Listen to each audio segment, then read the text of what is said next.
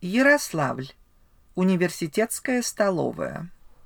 Тони, познакомьтесь, это Олег. Олег – это наш новый студент Тони Моралес. Очень приятно. Взаимно. Тони, ваша фамилия Моралес. Откуда вы? Это мексиканская фамилия. Мой отец мексиканец, но мы живем в Техасе. Вы говорите по-испански?